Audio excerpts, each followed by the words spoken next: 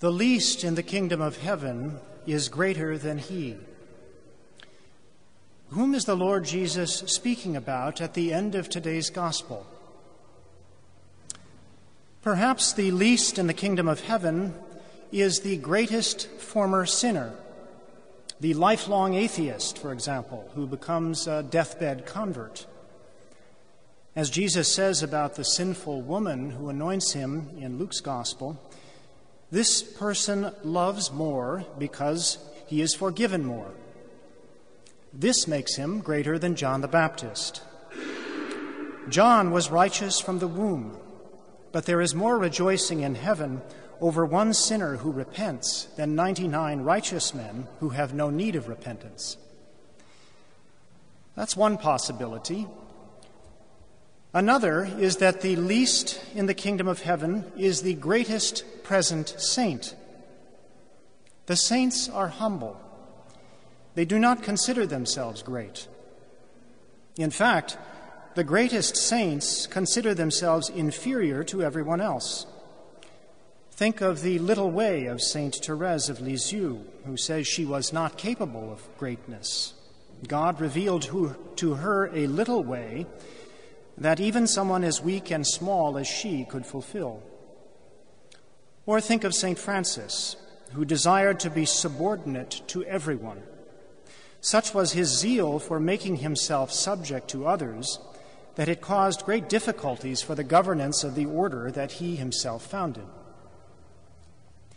So great is the littleness of these saints that they take the lowest place even in the kingdom of heaven. They live the perfect charity of the gospel, while John the Baptist knew only the imperfect obedience of the law. This makes them greater than John.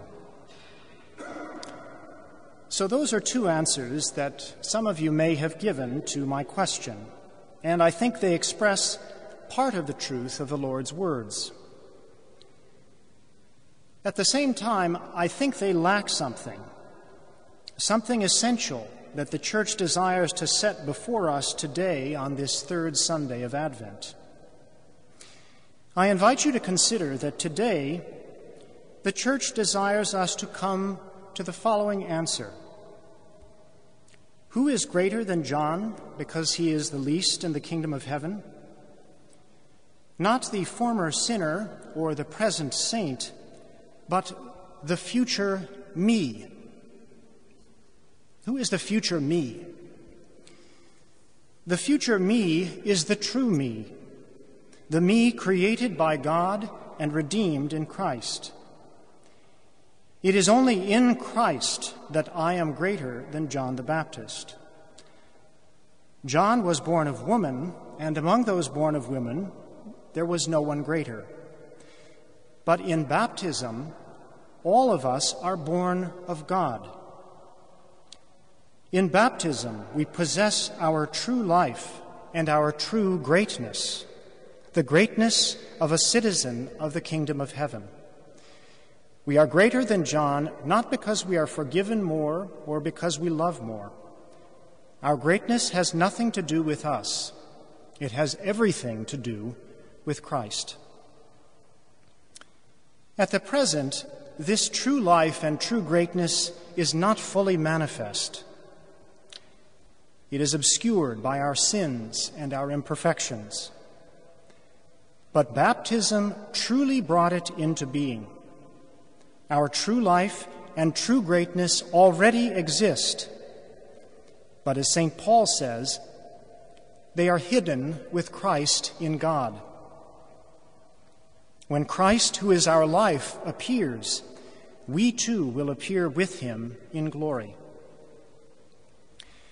So I invite you to consider that this is the reason the Church proclaims today's gospel at the beginning of the new liturgical year.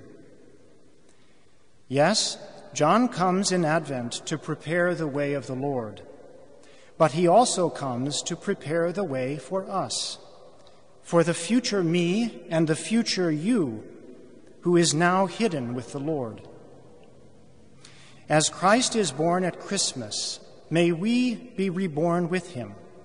As he becomes manifest at Epiphany, may our true life and greatness become manifest in him, and may we come to full stature in him through all the mysteries of his life and death over the coming liturgical year.